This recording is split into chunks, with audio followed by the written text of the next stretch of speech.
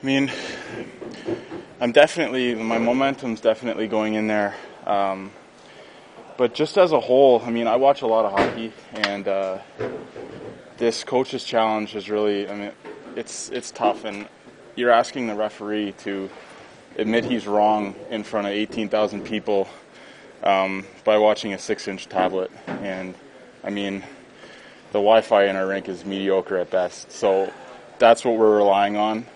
And it's been both ways. And certainly we've been on the other side. And this is not a shot at the refs tonight. I don't envy that position at all, having to make that decision. But I feel like we'd be better served if it went to a third party. You know, there's got to be some kind of mediator here. It's not in our nature to admit we're wrong. So, like I said, I don't envy the position that the refs are in, but it's just a tough play overall. That's 2 straight games, though. You scored a goal last game, too, and they claimed they said it was a stoppage in play.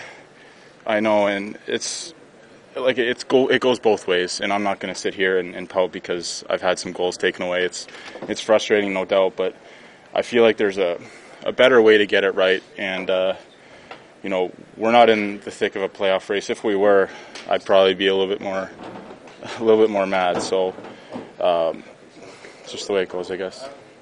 Must be tough considering that goal not counting. Then you guys do get the goal. It would have been a tie game.